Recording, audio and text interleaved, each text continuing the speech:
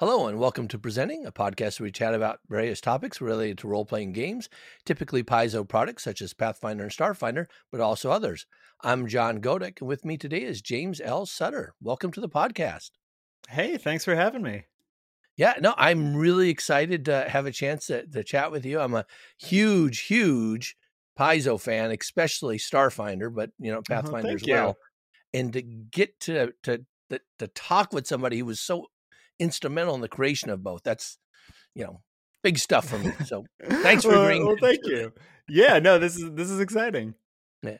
So James is the co-creator of both Pathfinder and Starfinder role-playing games, having worked for Paizo from 2004 to 2017, where he started as an editor on Dungeon Magazine, later moved to do foundational work for Pathfinder, and eventually becoming the creative director in charge of launching Starfinder, as well as the executive director of the Pathfinder novels line for both Paizo and Tor. Or I guess that's Paizo Tor. It's combined. Yeah. Joint thing, right? James is also the author of the forthcoming young adult romance novel, Dark Hearts, that just came out as of this recording yesterday. Congratulations on that. Thank you. Very exciting. Yeah. And that's from Wednesday Books. Which is part of Macmillan. Oh, okay. I didn't know that. That's good. That's cool. Well, that's how it is in publishing, right? Where everything is an imprint of something else, all the way up the chain. Right. You've also had the fantasy novel Death's Heretic, which was a finalist for the Compton Crook Award for Best First Novel. He also wrote The Redemption Engine, which won the 2015 Scribe Award for Best Original Speculative Novel. His short stories have appeared in Nightmare, the magazine of fantasy and science fiction, Beneath Ceaseless Skies, Escape Pod, and the #1 Amazon bestseller Machine of Death. He's also written comic books, essays in venues like Clark's World and Lightspeed, Queers Destroy Science Fiction, and a wealth of tabletop gaming material and video games. His most recent work in this area includes the Starfinder audio game for Amazon's Alexa, featuring Nathan Fillion and Laura Bailey, as well as the Starfinder Angels of the Drift comics from Dynamite, coming out again later this month. When he's not writing, which I don't know when that would be, James has performed with musical acts ranging from metalcore to musical theater. You can find James on his website, jameslsuttrrder.com, and on Twitter at JamesLSuttrrder. So one of the things I'll mention, James, is that you have one of the most extensive bios of anybody I've interviewed. And I've interviewed some interesting people like Steve Jackson and Jeff Grubb and stuff. And but yours is just kind of like so extensive across a couple genres and stuff. So thank you. I mean, it's awesome. Because it's so random is what it is, right? It's one of those things where it's so many different things, because I'm a total dilettante. I always bouncing around to different genres and media and whatnot. Yeah. Well, for the last 20 years, you've been bouncing around, working in the publishing industry. Can you talk about how you got started here in the first place and on this journey, and how you became such an accomplished game designer and award-winning author? Well, So it really started for me in college when I started doing journalism for the college paper, and I was doing a lot of, rock criticism, getting free concert tickets to go to shows. Right. And then that became doing, gonzo journalism, where I'd go have adventures and then write about it. And I thought that was great. I thought, oh, this is what I'll do for the rest of my life. And then I got out of college and realized that your average suburban newspaper doesn't want to pay you to go have adventures or write about, sex, drugs, and rock and roll.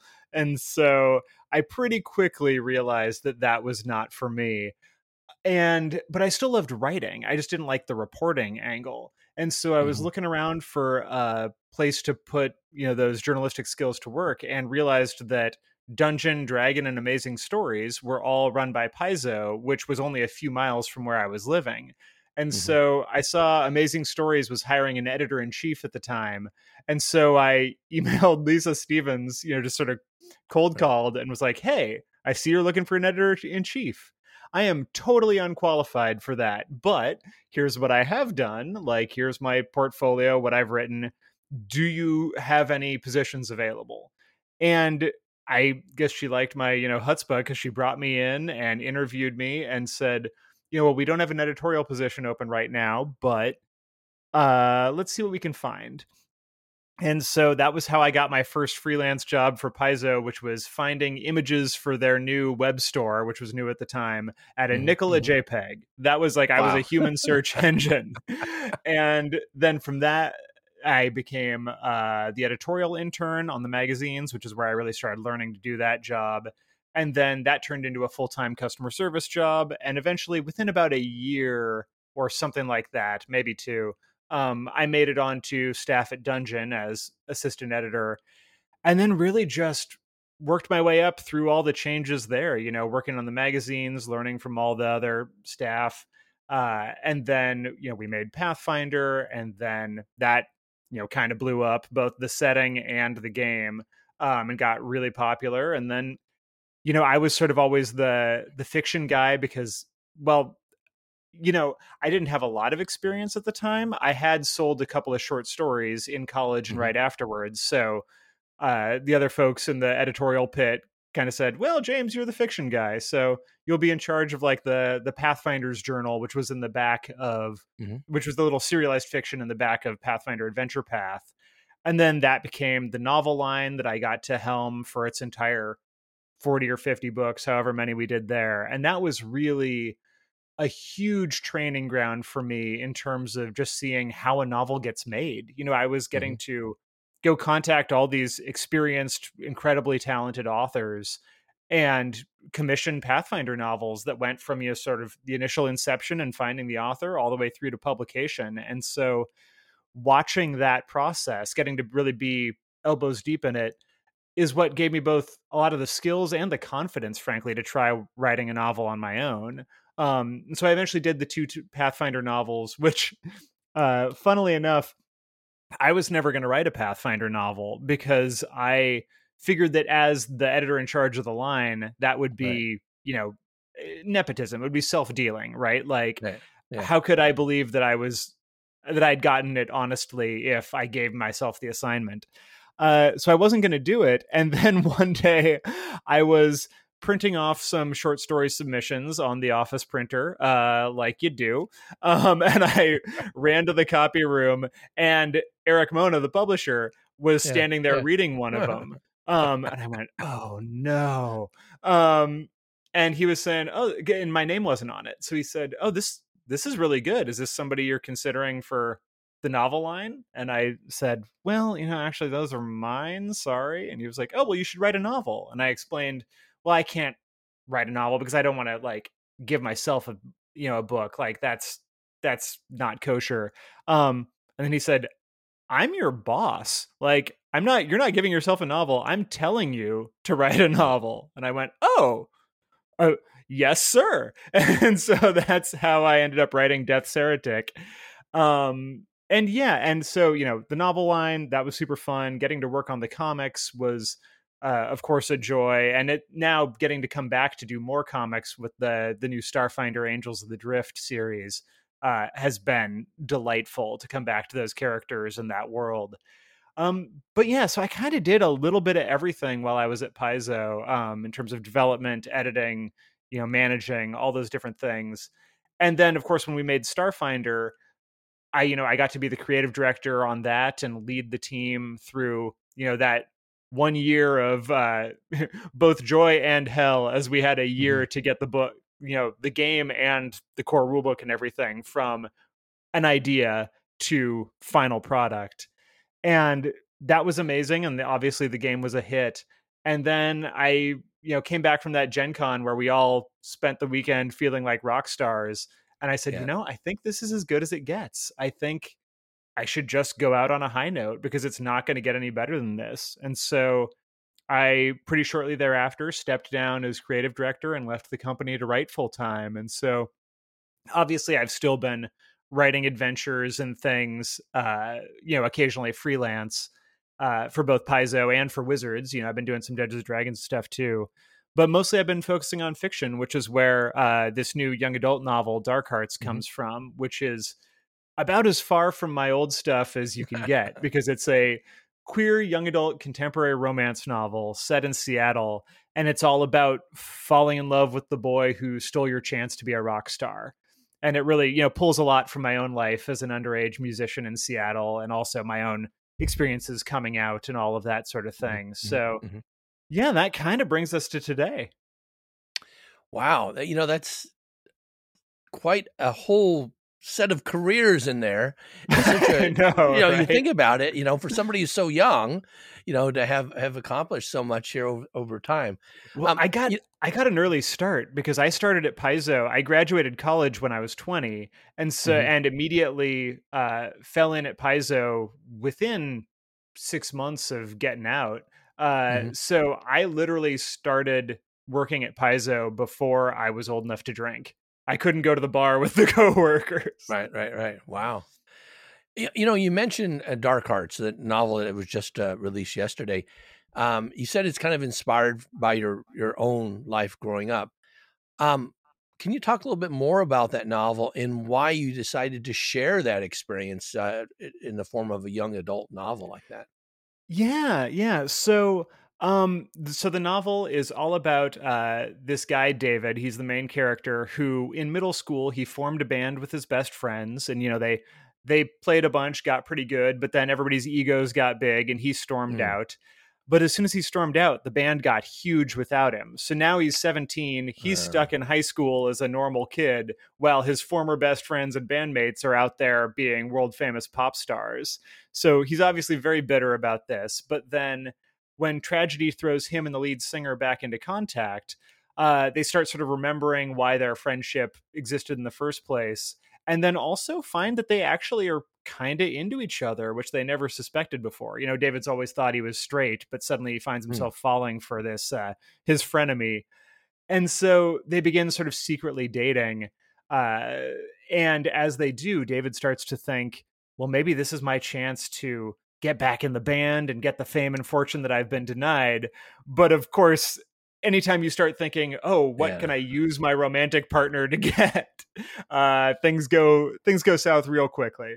So yeah, so the story really, for me, like I said, it was about a lot of things. But as when I was, so I started a punk band when I was 15, and while we never got huge, we played a lot. We got on the radio a couple of times. It was really Mhm, fun and was kind of all consuming for me. I thought of myself as a band guy, but I can remember being like 18 and watching younger bands coming up behind me, getting big, getting signed, and really feeling like I'd missed my shot, like I was a has mm, been.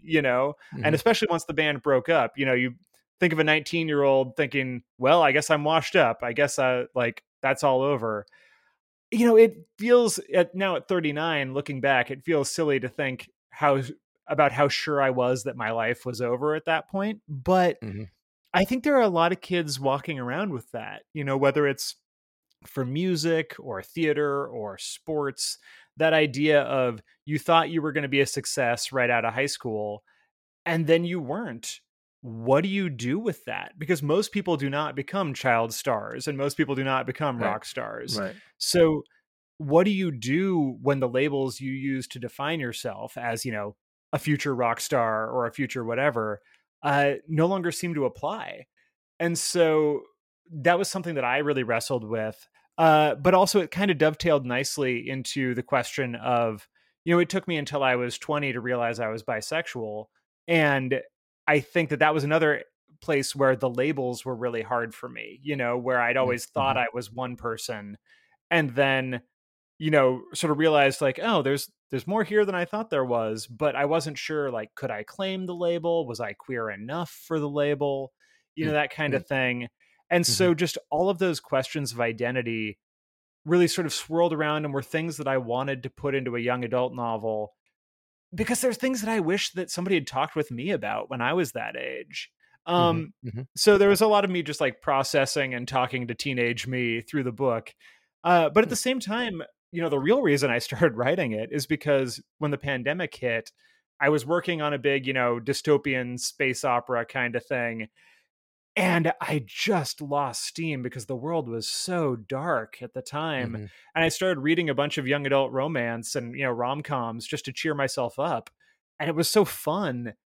And I have this thing where it is almost impossible for me to consume really good art and not be immediately inspired to try and kind of imitate it and see like, Hmm. well, if I it doesn't matter that I've spent my whole life playing, like punk and metal. If I hear a, really good bluegrass band, I'll be like, I wonder if I could do that. Maybe I should buy a banjo, um, I have in fact bought a banjo for that Yeah. exact reason. Still don't play it well. But so I was feeling that. And then I ran across what really sparked it was I ran across the Wikipedia entry for Stuart Sutcliffe, who Mm. was the original bassist for the Beatles and left right before they got huge. Right. And Wow. I was just thinking, God, what would it have been like to have walked away from a band and then watched them become immortal? Hmm. And so, and then of course, because my head was in this young adult romance space, my next question was, and then what if you fell in love with one of those guys? And so I, immediately just jumped out of bed and started Yeah. typing and wrote the Yeah. first couple chapters, and then sort of like sat and looked at it and went, it doesn't make any sense for me to write this, but like I'm a RPG and science fiction fantasy guy. Like my literary agent does science fiction fantasy. Like everything in my career sense tells me that I should be just focused on getting this, space horror thing done and like let this Hmm. go. But it just felt too good. Like sometimes when you're writing something, it just flows. And when that happens, I feel like you got to just ride that horse. And so I kind of, without telling my my agent at the time, I sort of put that book aside and started just writing this young adult romance, and it was the quickest, most fun manuscript I'd ever written. And then when I got done, I went, I think this is pretty good. And so it was still, it was still another year before I was able to find the right literary agent and sell Right. it. But now it's, like we said, it just came out, but it's on track to being kind of the most successful thing I've ever written, I think. Wow. Wow. And so, yeah, I mean, it's hard to measure these things, right? Because like, Yeah. Yeah. there's Yeah. a million copies of Pathfinder and Yeah. Starfinder out there, but for being something that just, that I got to write that was just me rather than collaborating with a team. And I Right. love Right. collaboration, but there's also something really fun to just this came entirely out of my brain. And so, within those metrics, it seems to be doing pretty well. And so I guess I'm a young adult romance author now. Didn't expect it. Well, I think you're due for a 6 or 7 book series then, if that's the case, right? Well, so the second one, fortunately, they did buy the book in a 2-book contract, and Nice. so I'm already finishing up the second book. It's not a direct sequel, but it's still another Yeah. queer young adult romance set in kind of the Seattle area. So hopefully that'll hit in another year or so. But yeah, I'm just frantically trying to get this book launched and make sure that Dark Hearts makes it out to as many people as possible. So fingers crossed. And how's your screenwriting? Any good at that? I've never actually done screenwriting. That's like one of the few, and it's not that different from comics. Yeah. And I've looked into it, but it's one of those things where I feel like I've got to draw a line and focus somewhere, right? Like Why I start can't. now, though? I I don't know. know, I know. Like it's advice that I've never taken Yeah. before, Yeah. but Yeah. Very cool. Well, that's neat. Kind of along those lines. It's interesting. I was just looking through, actually a Twitter feed, looking at what's been going on in the tabletop RPG industry of late. Queer representation has changed a lot over 20 years.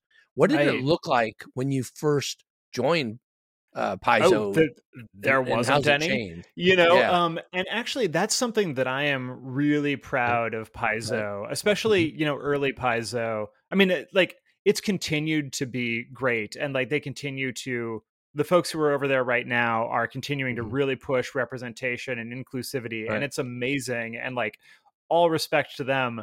But I also I have to shout out folks like Wes Schneider and Mhm. Judy Bauer and some of the like sort of Mhm. old school Paizo people Right. who were really pushing early on to get representation in there at a time when nobody was doing it, you know? Hmm. Hmm. And like the fact that we had, queer iconics pretty early on in Right. Pathfinder and some of those things, uh, it might seem small in the face of what's happening now, but like I feel like in a lot of the ways, those folks were the people who got that pebble rolling, and Hmm. I like to, that became an avalanche. And I like to think that I helped some with that, but also we all kind of grew up with it. I think people often Hmm. don't realize how young everybody was when we started Right. Pathfinder and whatnot. I mean, like I said, I started in the game industry when I was 20, and my Hmm. coworkers were older than me, but like by 3 years, ooh, which like felt like a big deal at the time, where it's like, oh, these guys Yeah. are so much older than me. But like, right, they were like 25, so we were all really growing up together in public, which is why I think you see the game evolve, like the content we were putting out, because Hmm. there's so much that we learned along the way. Like I learned a tremendous amount, even just like for instance, I will say it's not necessarily about queer representation, but just about gender balance and things like Hmm. that. That was something that when we were all working on the magazines, like, maybe we were theoretically thinking about it a little bit, but it wasn't really in our heads. And it wasn't until I specifically remember Judy Bauer, who was an editor, one of the main editors at Paizo, when she came in, she started just keeping a tally for every adventure or setting Hmm. document or whatever. And at the end, when she handed back your document after editing it, she would hand you the tally and say, all right, here's how many named male characters you have, and here's how many named female characters you have. And even when we thought we'd done well, like usually we didn't actually have parity, there usually wasn't Right. balance. And it just took somebody, just sort of, it wasn't. And I give so much respect to Judy, because it wasn't even like she, beat us over the head with it. She was just like, hey, here is how you were falling short. And we all went, oh, and then we fixed it. Right. And, Hmm. it was just a series. I feel like a lot of the ways Paizo changed for the better were just a series of people coming in, picking an issue, and making a difference. And then Hmm. everybody, like, to the credit of the folks working there, I think that it was always, once something was pointed out to you, you went, oh, geez, like I should have been doing better, you know. And then we did, and so I think that, yeah, I think the landscape has gotten a lot better, and I think other game companies also, like there's a ton of queer stuff out there now. I think Hmm. Dungeons and Dragons does a great job with that now. I think that, and of course the indie games has always, that scene has always had a really diverse Right. array of creators. um but yeah, I think in a lot of ways things are getting better, which doesn't mean there's not room for improvement, but it's come so far from, I mean, it was not that long ago when, you know, issues of race and gender and sexuality were just like not even talked about in the game Right. industry. You would, right. It wasn't that long ago that people were still playing where genders had different stats, Hmm. like, or so, yeah, it's really heartening to see. Cool. You were talking about the start of Starfinder and how you had it 1 year from idea to getting it Yeah. out there where it sold out at Gen Con. Can you talk a little bit about the difference between how Pathfinder came to be and how Starfinder came to be, those processes and kind of the reasoning for both of them, I guess? Yeah, well, so Pathfinder Pathfinder was a game of necessity because we'd been making the official Dungeons and Dragons magazines, obviously, Mm. and then, but that was under license from Wizards. And so when the license went away, we needed something to put out. Like we didn't, all we knew how to do was adventures and, and setting material, but we didn't have a game to do it for. We didn't have a license. And so we said, okay, well, we'll make our own setting and publish our own adventures because that's what we know how to do. And we'll just do it for the 3.5 rules set, and that'll be fine. And we did that for maybe a year, maybe more. And that was where Pathfinder Adventure Path came from, was basically just us taking the best of what we did in the magazines, because adventure paths were still a pretty new idea at the time. We Hmm. said, like, this is a thing that we've really been kicking ass at, and so like this will be the thing that we stake our claim on. And so we did that, and then the fourth edition thing happened, Right. where in addition to the edition change itself, the rules set, people had varying opinions on it, but also just contractually, there was a lot of stuff that would have made it very difficult for us to make Hmm. fourth edition content and keep our business model. And so that's where we said, well, 3.5 is still open. So we can take that, we can file off you know, the serial numbers in some ways. I mean, in some ways we didn't even. Right. But we can also make all the updates that people have wanted for a long time. And then we can release it as this new game, which we called Pathfinder, and which, even at the time, a lot of people called it 3.75 because it really was Right. like the same rules, Right. just Right. Right. updated. Uh, and it turns out that there were enough people who liked Pathfinder and who were frustrated by fourth edition that we got a ton of people giving it a shot. And then once they did, we had all this momentum. And I think really, we were just the team was just doing really good work. I felt like the setting was so vibrant, the adventures were so good, the game was really, was fun, and it was familiar to people, but there were also new things. And I feel like we just hit, sometimes you get that perfect storm where Hmm. everything, was just bringing people in left and right, and we were able to build that up and build out the worlds and really kind of build the company into what it became. And so, but that was, by the skin of our teeth. Nobody could have expected that that would happen. I mean, I literally, I remember when the magazines went away, I remember sitting in that meeting and thinking, I could go back to grad school. Like I'm only, 23 or whatever. Like this is fine. Like I'll be okay.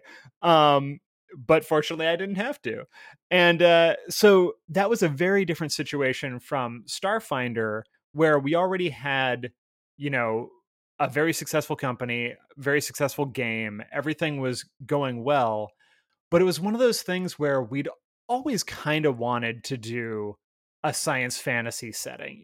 Like you can only look at something like Warhammer and Warhammer 40K for so long without going, Hmm. God, that would be fun, wouldn't it? Like why don't we get to do that with our stuff? And I think it had been in everybody's minds. Nobody was quite sure whether it should be a new game, whether it should be just a hardcover, release for the Pathfinder role playing game as sort of like an alternate rules set. What should it be? But then also we knew by the time it happened, I think there was a sense that it wasn't time for Pathfinder second edition, but sooner or later, Pathfinder second edition was gonna happen. And so if we were ever going to do this whole new game, we had to do it before second edition, because second edition was going to take, the whole company, all hands on deck, Right. a long time to do. So that's why we ended up with that sort of shortened timeline where I remember the meeting where Eric brought us all in and said like, "Hey, I think we should do this thing. I think we should do a game, and I think it should be Starfinder." And there was a lot of debate about whether it was even possible with the sort of the timeline and the staff that we had. And the way I remember it, I could be wrong. The way I remember it is that it was like on a Friday.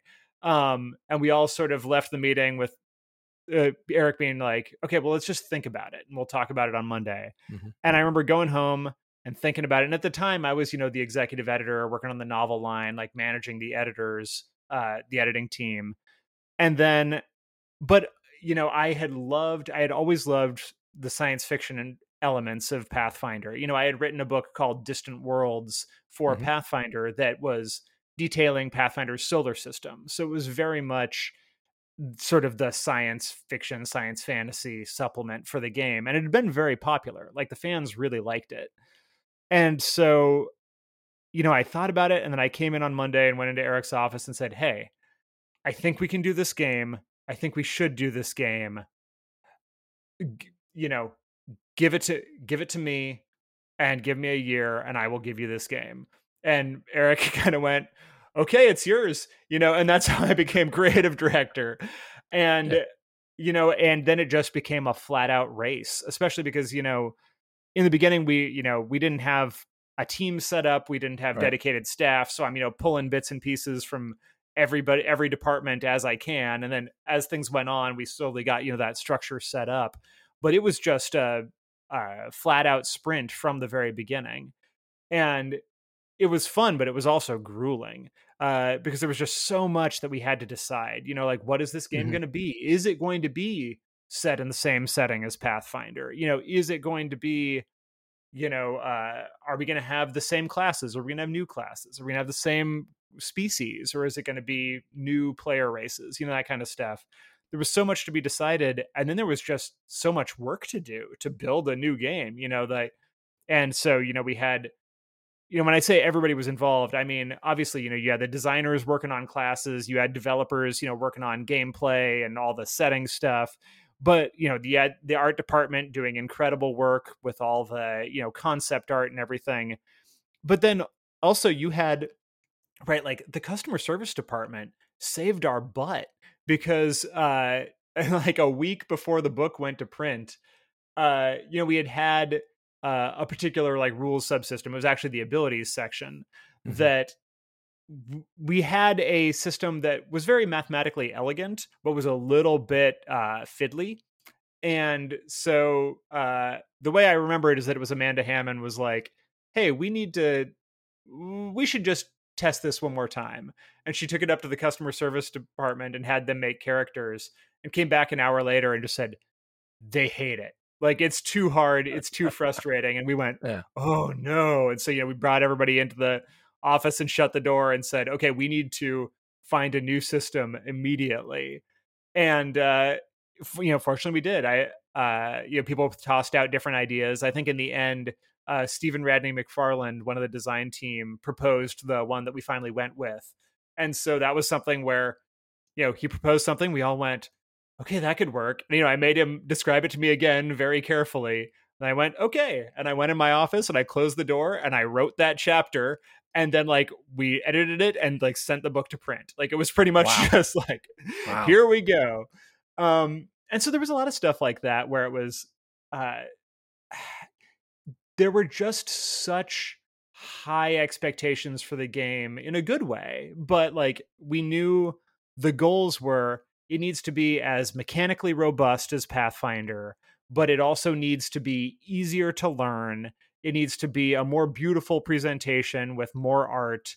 It needs to be it needs to have setting material. It needs to have rules for converting Pathfinder stuff. It needs to have a starship combat mini game. It just, Hmm. there were so many things that we needed to get in there. It would have been 1,000-page book, Right. but it also had to be shorter than the Pathfinder core rulebook. That was my my specification from Eric. And so, we did it. I spent so much time boiling down everybody's ideas, because so many people had so many good ideas. And a lot of my job as creative director was just to manage that pagination and try to figure out, okay, how can we do this in 5 pages? How can we do this in 2 pages? How can we get all the cool stuff in there, but still, pull this project off? And I think the game actually really benefited from that in the end, because I Hmm. think everything that's in the core rulebook had to, knife fight for the right to be in there, Right. Right. So, so I'm super proud of it. Yeah. No, it's great. Were you surprised at how well it was received at Gen Con? Yes and no. I mean, I think we knew that it was good, and we knew also that it was beautiful. Like the art that, Sarah Robinson was the, Hmm. the art director on it. And there was just so much good art in there that anybody who stopped by the booth and flipped through a copy was blown away. So Right. that part didn't surprise me because I felt the same way. Like Hmm. going every time I flipped through like the setting chapter and just saw those big, 2-page illustrations of these Right. planets, I went, oh, this is what I want in an RPG book. So that part didn't surprise me, but I did. You can never predict how people will react. And so we were just really elated that folks were so into it, and that the Pathfinder crew sort of embraced it with open arms. And also, frankly, that lots of other people did as well, you know? So, yeah, I would say we hoped, but you never know. Right. Right. So I'm a huge Starfinder fan, so I'm really glad that you did that. I was able to pick it up right after Gen Con. Oh, great. Yeah, I actually was in a group with Scott Kime, who you probably Yeah, might have yeah, known yeah, of before. course. And as soon as Starfinder came out, and he said, "Hey, there's this cool thing coming out. Maybe we should try that." And so got right into it right from the beginning there. And he told me coming when he came back from Gen Con that they were so overwhelmed that it sold out like the Oh, first yeah. day on at Gen Con or by Saturday, I think, of Oh, yeah, Gen there were Con. there were lines Yeah, just, yeah, like, yeah, across the convention center. yeah. And I didn't even know that it had been really marketed that much. So it was just I mean, crazy. I don't know that it had. It was a very, like, word of mouth thing, and obviously, like, Right. the marketing Right. team at Paizo did a good job, but I think, you know, uh, I actually think with a lot of our games, word of mouth had always been sort of Paizo's Right. primary sales approach. Um, and I think the fact that there were so many people who were already dedicated Pathfinder fans helped a lot, because I think that this was something that people had been to some degree asking for a long time. I mean, Right. it's something that we Right. internally had been asking for a long time. Like, everybody wanted to work on this thing. And I also Hmm. think Hmm. the steady drumbeat of content that we've been leaking with, like, the iconics and their backstories and all that Right. stuff. Right. I I think it showed the love. I think that you can tell. I feel like I can usually tell when you hit a part of a game book that the author was just in love with, that they Mm-hmm. really, it wasn't just, well, this is good enough. It was like, no, no, this is my heart and soul on the page. And I feel like that was happening so often with Starfinder, where people were just throwing themselves into it. I mean, I know that's how I feel about, a lot of the iconic characters, and, Hmm. especially the sections that I was working on in particular, because I mean, obviously, as creative director, I kind of worked on the whole book. But there are things that I got to write the first draft of as well. And, it was oftentimes setting stuff, playable species, things like that. And I can even look at that for myself and just see how much I was enjoying the chance Hmm. to explore all this new territory, which was Right. always my favorite part of working in the role playing game industry. From the beginning, my favorite thing is world building when there's a blank canvas or an almost blank canvas. And so, some of those early gazetteers for Pathfinder that I got to write, stuff where it was like, hey, here's Kyonin. You know, tell us everything about Kyonin, or design all the locations in Belkson, or even like Varisia. Hmm. Varisia was James Jacobs's baby originally, but when he first brought it in, he had, a few locations on the map, Right. and then there was a lot of empty space. And so in, I think, Pathfinder Adventure Path number 3, he handed me that map and said, fill out the rest. And so getting to go through there and, Yeah. just populate this map with locations and adventure stuff, when that would come to be one of the hearts of the campaign setting. But at the time, we just didn't know anything. And I Right. love that feeling of there could be anything here. Which is why so many times over the years, the stuff that I worked on was, finding little sections of the setting that nobody else particularly cared about, and then saying, Hmm. hey folks, can I just have this? Can I do a book that is the whole solar system? Or can I do a book that is the first world? Like, can I just make up all the Fey gods? And people Hmm. would go, yeah, okay, sure. And that's always been my favorite, when I had free reign to just go bonkers. And so Starfinder obviously was kind of the same thing, just at an even larger scale. Like, it was all uncharted territory. Wow. Yeah, you know, that kind of makes me think why you were able to transition over to fiction writing so well, because it's the Mm, same thing. You're completely given free reign over to whatever you want to do. There is not even, right. a basic framework in there for you. So, Yeah, I mean, and sometimes that can be terrifying, right? Like, a mhm. truly blank canvas. Uh, I can get paralyzed like anybody else, but Mhm. especially if you have just a little bit of restriction, right? If okay, this is, the solar system of Pathfinder, but in the future, like you've got a starting point, you've got, some touchstones, but then you can just go nuts. Uh, like I really like working that way where I have just like a seed and then everything else is uh kind of improvised. Mhm. So, how does your writing differ? When you're approaching writing for an RPG, right? Tabletop RPG, writing for a novel of your own, right, or something based in Yeah. Pathfinder, or writing a comic. That's like three completely different styles that you're able to Yeah. tackle. Yeah. Well, I think for novels and comics, I would say my writing process there has actually gotten closer over the years where I Hmm. use the same process for both because what I've realized is that in storytelling, for me, it's almost always about character arcs.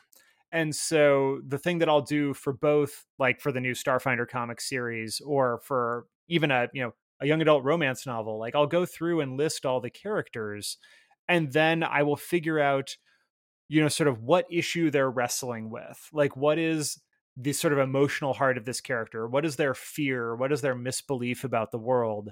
Hmm. And then how, over the course of the story, does that change? Usually what it comes down to for me is like, what is the sort of lesson that I want this character to learn?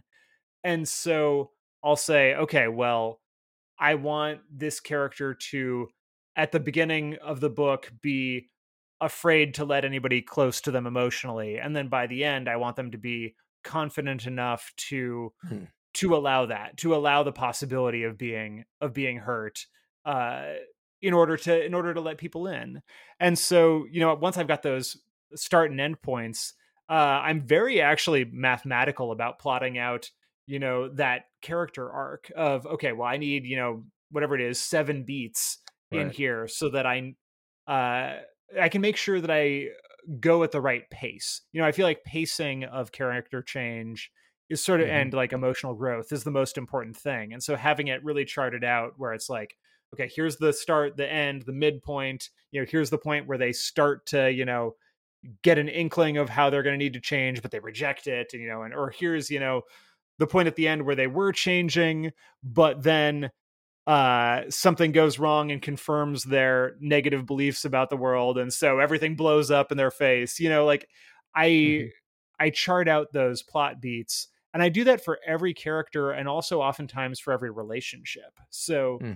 how are two characters going to change and how they relate to each other over the course of the Right. story? And I find that once I have all those threads and have them all chopped up into individual beats, I can start putting those together like puzzle pieces. Hmm. And what that does is it allows me to make sure that in every scene, regardless of what is happening in the plot, right? Like whether it's a space battle or a dragon attack or whatever, I always want to know what's going on emotionally inside the characters because I think that's what adds extra depth and flavor to the Right. scene. So like it's fun to have a big action sequence and I love writing big splashy action sequences, but the only thing that makes a laser gun battle better is if it's a laser gun battle that also in some way has the hero thinking about their relationship with their partner and the partner thinking about how they need to change how they're living, like those internal states are what give the action weight.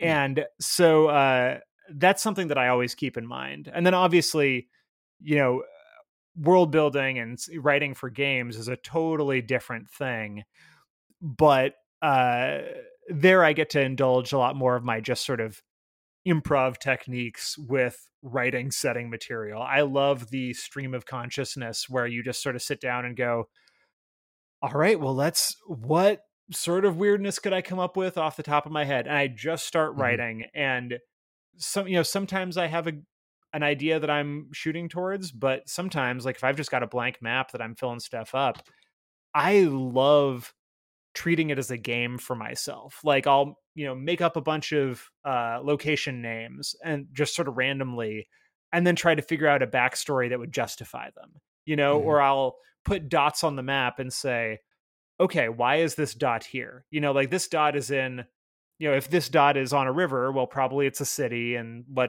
probably that city is has a lot of water power, or maybe they, are a shipping concern or whatever. But if this dot is over here in the middle of Mhm. nowhere, well, why is it in the middle of nowhere? There must be a reason. What magical resource do they have there? Why is it a crossroads? Is there, is it a ruined city? Is it, some sort of magical site that's really hard to get to? And so I just like, I love playing those games for myself where I give myself a seed without actually knowing the answer. And then I try to find the answer and like whatever the most interesting answer would be. Wow. So this is really informative to me, actually, hearing your process. I think this is really cool. I'm Oh, thinking thanks. about how I can do things better myself, quite frankly, now. Um, Along those lines, what advice do you have for people who are interested in becoming RPG writers or novelists, which I've aspired to do both, uh, or comics? I mean, so I think the answer for all of those is you just have to do it and you have to put Yeah. yourself out there. So for instance, if you want to be a novelist, the only way to be a novelist is to write a novel and then send out, query letters to literary agents, or I mean, self-publish if you want. But I've really appreciated the traditional publishing process. So if Mhm. people want to try publishing, conventionally, I think that that's a worthwhile thing to do. Self-publishing is awesome, but self-publishing requires a much broader skill set than Mm. novel writing, and you have to want to be a publisher. And there are Right. having Right. worked at a publisher, there's a lot of parts of publishing that are not as fun as writing stories. Right. So personally, I am happy to outsource that to a publisher rather than doing it all myself.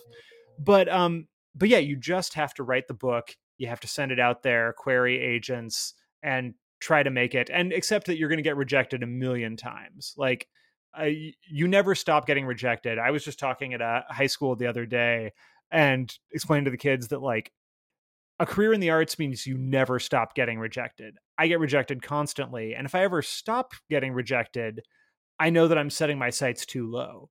Mm. You should always Mhm. like want to be getting rejections because that shows that you're actually striving and trying for the best possible thing you can get.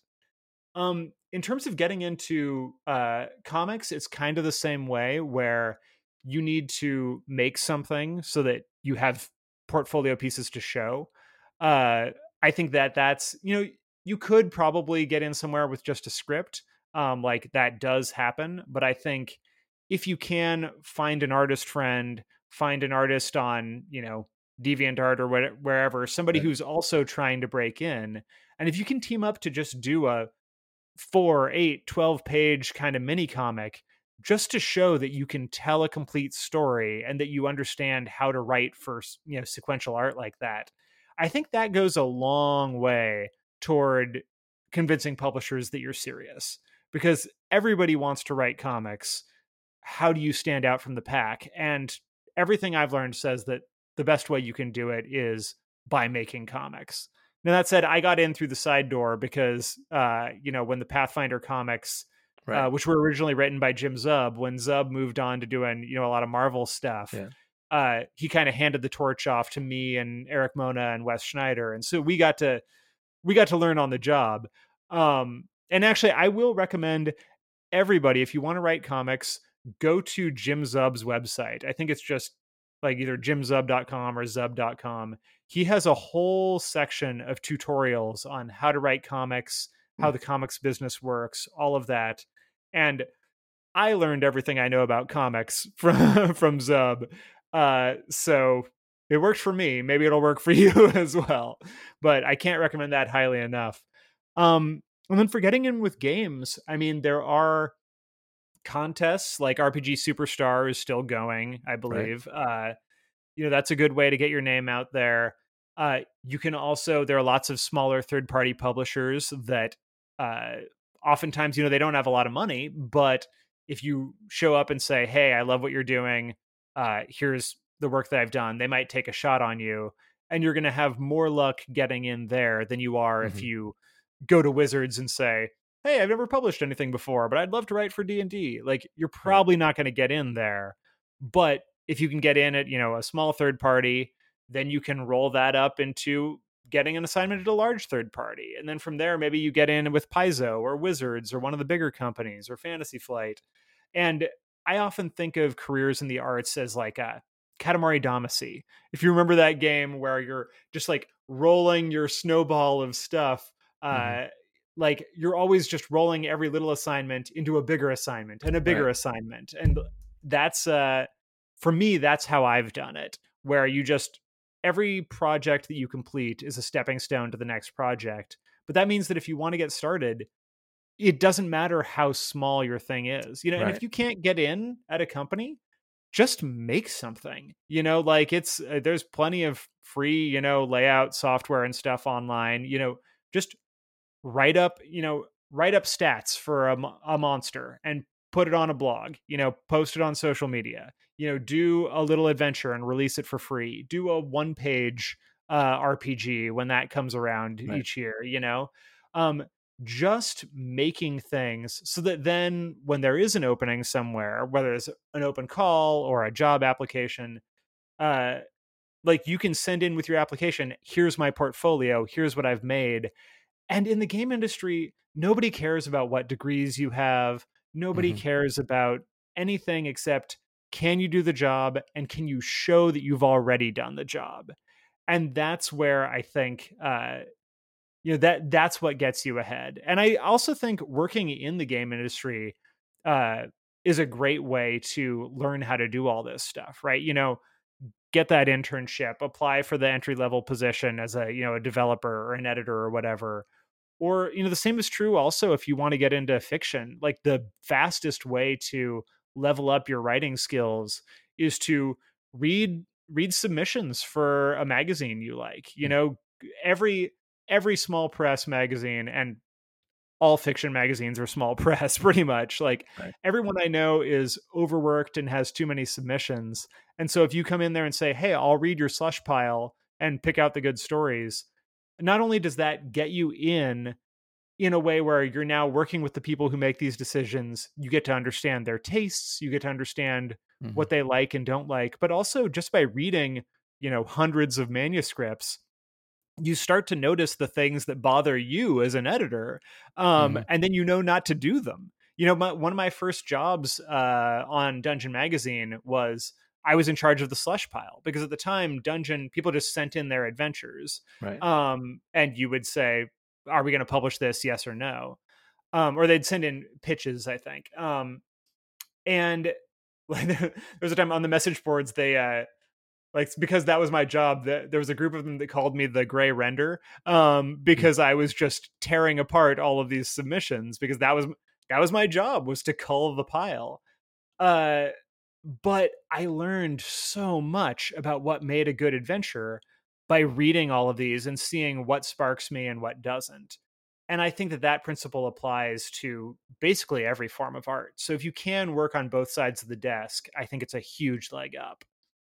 Yeah, no. Wow, that's fantastic. I that last part, especially about going through the slush pile and seeing what you don't like and getting an Yeah, eye for yourself, because you gotta self-educate yourself somehow. And usually exactly. it's you're waiting on other people to tell you, oh, this is bad, you need to do this better. Here, you're training yourself to do it. Well, and it's also learning not just, what's good or bad, but also learning your own tastes, Right. right? Right. Like, Right. I often tell people, I spent the first couple years at Paizo, or at least the first year, just learning what was cool. Mhm. Just, I came in not really knowing what I wanted to do in RPGs, or like what made for good RPG content. And I spent so much time just hanging out with James Jacobs and Wes Schneider and Eric Mona and like all these other folks, and just sort of absorbing the media that they liked, learning Right. about, horror from Wes, or learning about, dark fantasy stuff from James Jacobs, or Mhm. old Mhm. occult stuff from Eric Mona. Like, there was so much that I learned that informed my tastes and made it easier for me to both write stuff that I liked and that I was excited about, but also like it taught me how to write for them too. And like Right. together we sort of Right. formed this more cohesive voice for the game. And that was only possible because we were all reading and watching the same things as each other. We were always bringing stuff to the table, to the communal pot, and that was really an education. Very cool. Well, it looks like you have a lot of things coming out. So the book will have just been released yesterday, Dark Yeah, yeah. Hearts. Please go check out Dark Yeah. Hearts. The Angels of the Drift comes out later on in the month. Yeah, the Um, first and actually, so the first floppy issue, the monthly yeah, issue number 1 comes out in late June, but there's a Kickstarter running right now. If you want to just yeah. back the Kickstarter and get the whole hardcover collection when the 5-issue sort of story arc is complete, you can just go back that right now and be one and done. And when the series is complete, they'll send you the hardcover. That's what I just did this morning. I actually asked for Oh, the signed hardcover, so I'd appreciate well, a thank little you. custom message in there. Only 50 Yeah, if bucks. they It's a great deal, man. Yeah, if So, they let me, I think I have no idea how exactly that signing process yeah, works. If that's I'm just okay. gonna No, like that's okay. Yeah. wake up and there's a pallet of books at my door, Probably. but But what yeah. other cool stuff do you have coming out? What else is going on? Well, honestly, I mean, between launching Dark Hearts, which has been, Right. it's been 18 months between selling the Wow. book and it Wow. getting published, which is Yeah. pretty normal for a Yeah. novel. So like I'm really just in that last stretch of spending all my time trying to get the word out. Right. And of course the comic series is ongoing, so I'm still Right. working on that. I just, my inbox right now has some cool art and colors Yeah. from the Yeah. final issues. But I'm also, I'm finishing up the next young adult romance novel that'll hopefully be Right. out the following summer and is all about a teenage ghost hunter. Mm. And yeah, really that is everything that's on my plate right now. I hope there are more Starfinder comics beyond this Right. initial 5-issue run, but of course that'll Mhm. depend on how the audience likes it. Right. So if you want to see more, please do support earlier rather than later. Excellent. You've got that hardcover option, Yeah. so there's no Yeah. excuse to wait for it to be done. Yeah. Um, but yeah, I've been trying desperately to take on fewer freelance projects and really just focus on a couple of big things like the Right. novels and the comics. But it's so hard every time somebody comes to me and goes, "Hey, we've got this awesome adventure. Wouldn't you like to write it?" And it's like, "Oh, I would like to write it." That Yeah. happened to me with I thought I was done writing adventures for a while, and then I ended up writing the first adventure of Pathfinder's Gatewalker's Oh, adventure right. Right. path Right. Yeah. Yeah. because Patrick Reaney, the developer Yeah. who was in charge of it, came to me and said, "Hey, do you want to write? You want to kick off this adventure path?" And I went, "Oh, I don't have time." And then he said, "Okay, so it's going to go to the first world and other planets, and it's going to be like an X-Files sort of vibe with like a Slender Man thing." And I was just like, "You did this on purpose. Like you you purposefully made an adventure that I Yeah. couldn't say no to." Yeah. Um, and it turns out it was a blast to write, and I'm just now finishing up running that whole campaign for my home group. So Nice. that's been really, really a delight. Excellent. Excellent. Well, James, this has been a wonderful opportunity for me to get a chance to chat with you and get to know you. And thanks so much for joining me on the podcast today. Hey, thanks for having me. It's always fun to be back on No Direction.